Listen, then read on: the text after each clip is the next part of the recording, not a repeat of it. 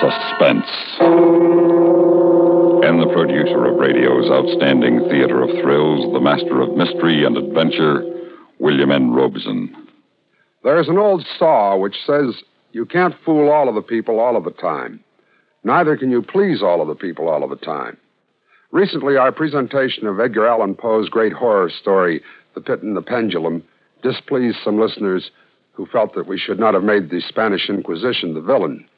Yet, had we not done so, we would have displeased others who feel that Poe's classic story should not be tampered with. We face a similar quandary with tonight's story. It concerns a man who steals another man's wife. For dramatic reasons, which shall be evident, the wife stealer is a psychoanalyst. But let it be emphasized that this is not to be construed as a condemnation of psychoanalysis any more than it is a condemnation of wayward wives or a justification of murdering husbands. Listen then as Jack Carson stars in Analytical Hour, which begins in just a moment. Now, Analytical Hour, starring Mr. Jack Carson. A tale well calculated to keep you in suspense.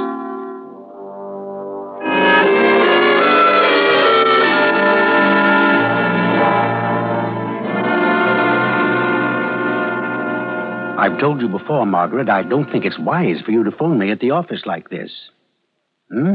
He's acting strangely. Well, he probably got delayed. I'm sure he'll call you any minute with a logical explanation. The doctor. Excuse me. Well, Mr. Nelson, come in. Thank you, Doctor. I know it's late and I didn't have an appointment, but I had to see you. Yes, of course. Sit down. I'll be with you in a moment. Now, my dear, I'm sure you'll have no cause for worry. I've had a patient drop in unexpectedly, so let me call you as soon as he leaves. Yes, goodbye. I want to tell you how I feel, Doctor. Oh? Well, how do you feel, Mr. Nelson? Fine. Just fine.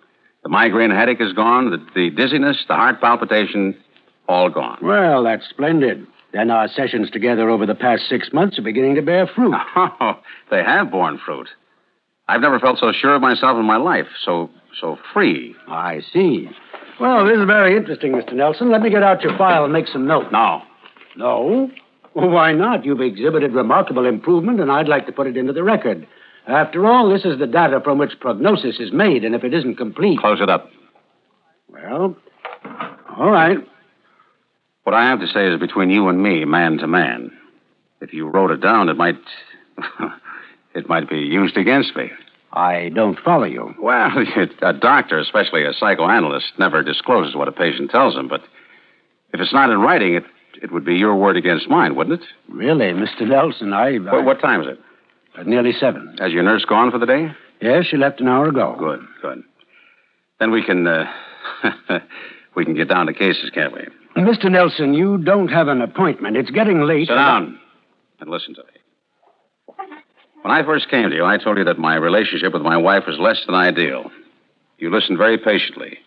You drew me out in my childhood associations, my parental approval and disapproval patterns, and always you drew me back to my relationship with my wife. You wanted to know what the attraction between us was based upon. With infinite detail, you got from me my innermost thoughts and desires with respect to my wife. Is that right? Yes. And it's all in the file. Every question, every answer. Well, after 6 months, you've arrived at some conclusions, haven't you? Your analysis isn't completed. Yes. Yes, it is. I completed it last night. You? How do you mean? There's only one possible conclusion. That I hate my wife. Oh, now, just a moment. Hate, it's a relative term. It has validity only when placed in proper perspective. Exactly, and I repeat. Migraine headache gone. Dizziness gone. Heart palpitation gone. Yes, but your diagnosis is an oversimplification. These physical manifestations couldn't disappear simply because you arrive at the conclusion that you hate your wife. Oh, no. Well, I did something about it. Now, Mr. Nelson, if you're going to tell me you've run away from your wife... No, I didn't run away. Well, then what did you do? I killed her.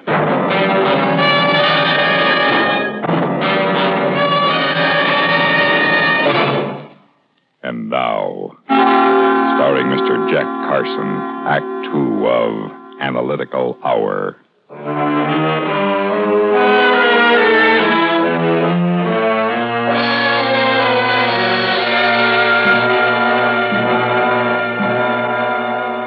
right, Doctor. I killed her. You killed Margaret? I mean, your wife? But you couldn't have. Why do you find it so hard to believe? Well, but no man in his right mind will kill another human being, no matter what the provocation. A few minutes ago, you said I was an intelligent man. You are. You were. Wait a minute. When did you say this happened? Last night. Last night? Uh-huh. I see. Now, surely you realize that if you have committed murder, it's only a matter of time until the police will be searching for you. Of course. Well, doesn't that concern you? Not in the least. Then if you have no intention of running or of hiding, you should give yourself up right now. No, not yet. Why? We haven't finished our discussion. Mr. Nelson, what have we to discuss? Murder as a solution to a personally untenable situation is not acceptable in the eyes of society. At first you were startled, Doctor, but now you're giving me a lecture on the ethics and morality of murder, as if we were having a disinterested conversation in logic. Could it be that you doubt I killed her? If you say you did, why should I doubt you? Your reaction. Reaction is a key word in the medical and psychiatric fields, isn't it? Yes. Then why are you taking the murder of my wife so lightly? I've had years of professional training, and I'm not going to panic just because a patient tells me he's committed murder. Telling you is one thing. Your believing it is another. If you believed it, under the circumstances, I think it would ruffle your professional calm. All right, I don't believe you. This is a mental quirk. It's an aberration, a figment of your imagination. Is it? You haven't committed murder. Oh, undoubtedly you wanted to, but you've substituted the desire for the fact.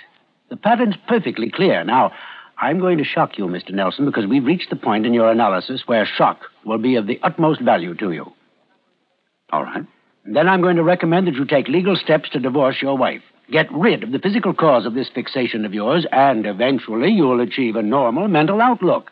Is that clear? Yeah, perfectly. But not very logical. Why not? How can I divorce a woman who is dead? Your wife is not dead. You know, I was wondering when you'd tell me I should divorce her. It's too bad you waited so long. Oh, stop it. Can't I convince you? You're imagining all this. You're playing games with your mind. Now, if you continue like this, it could lead to permanent insanity.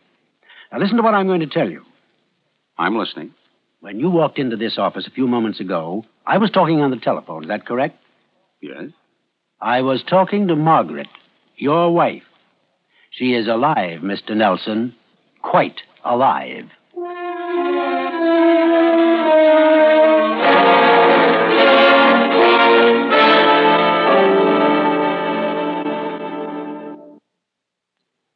In a moment, we continue with the third act of Suspense. Now, starring Mr. Jack Carson, Act 3 of Analytical Hour.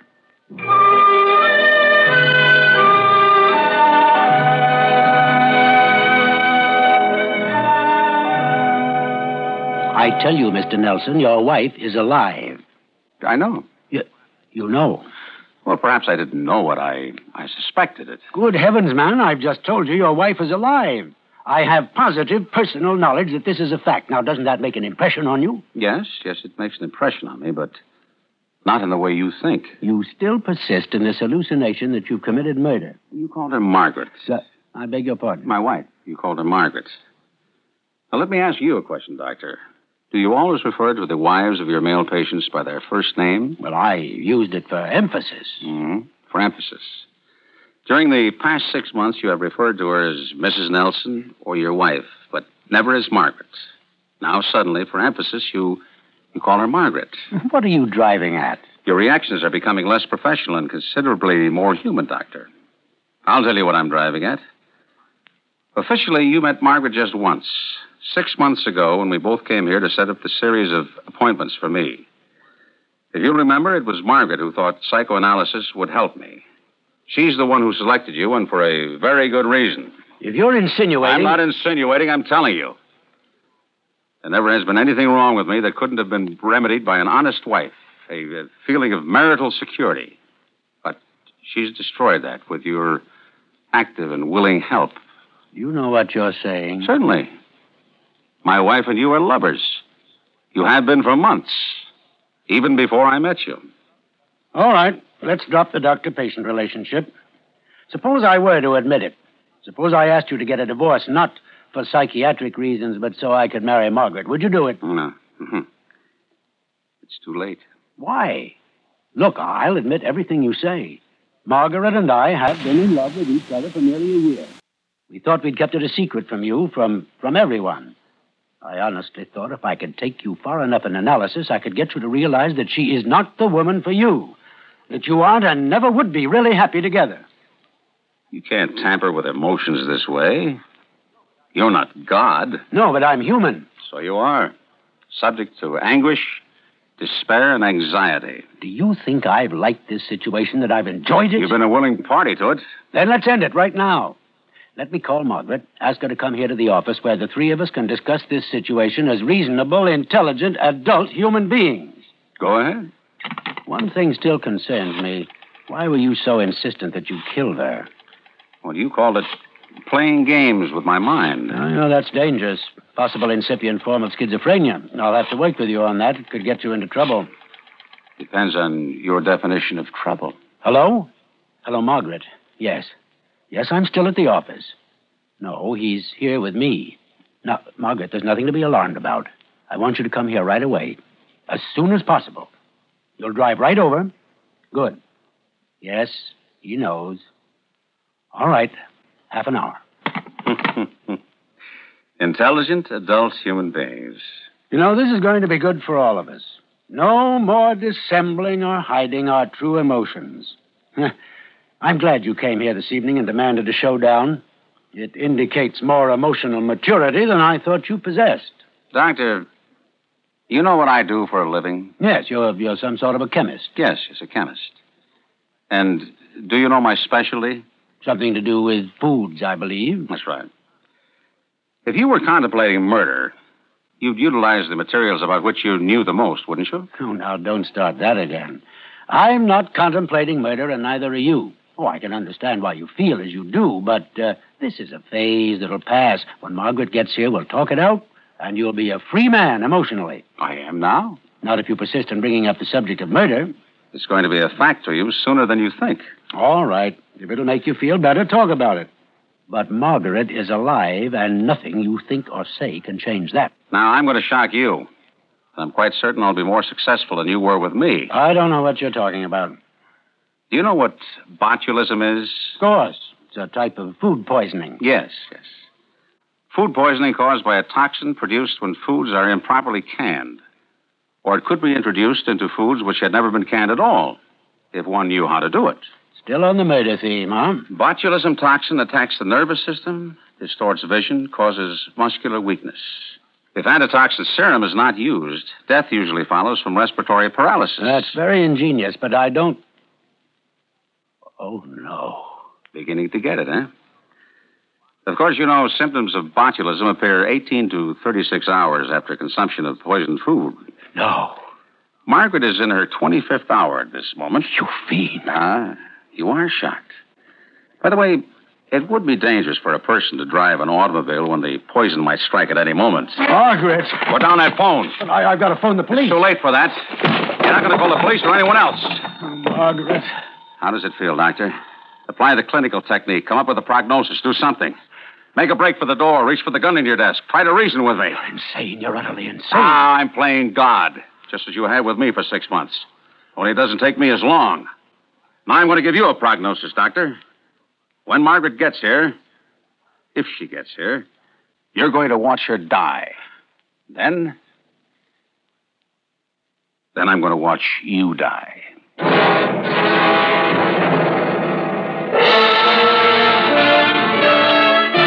And now, starring Mr. Jack Carson, Act 4 of Analytical Hour.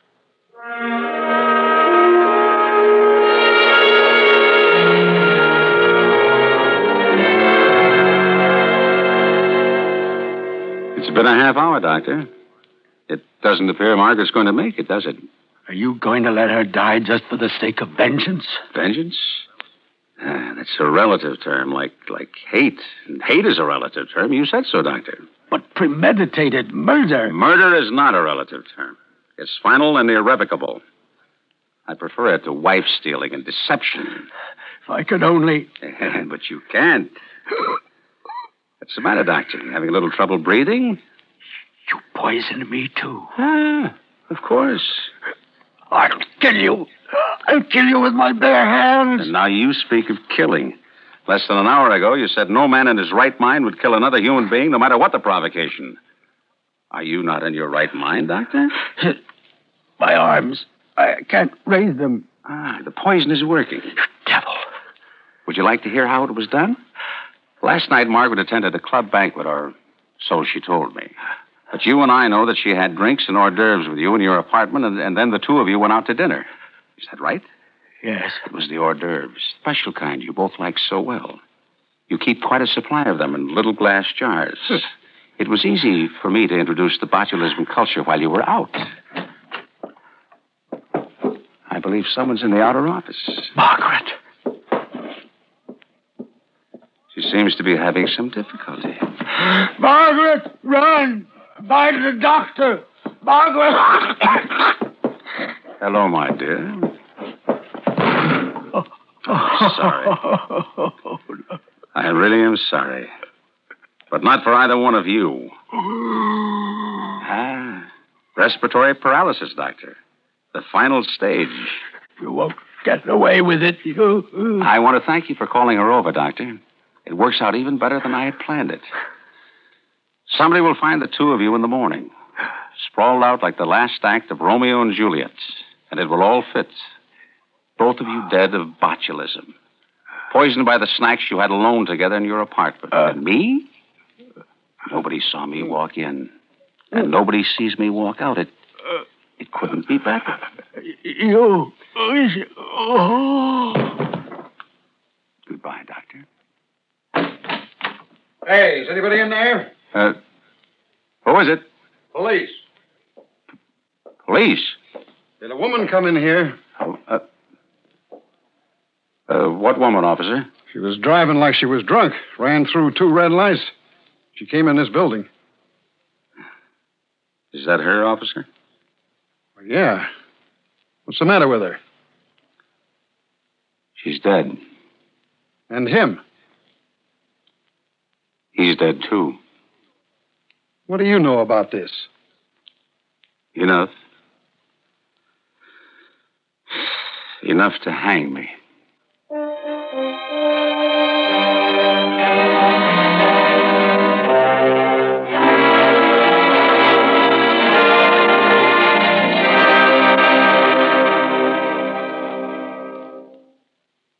Suspense, in which Jack Carson starred in William N. Robeson's production of Analytical Hour, written by Alan Botzer.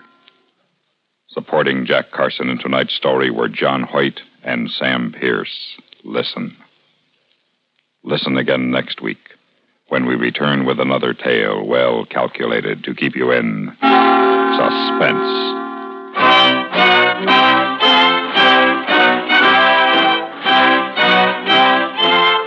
This is the United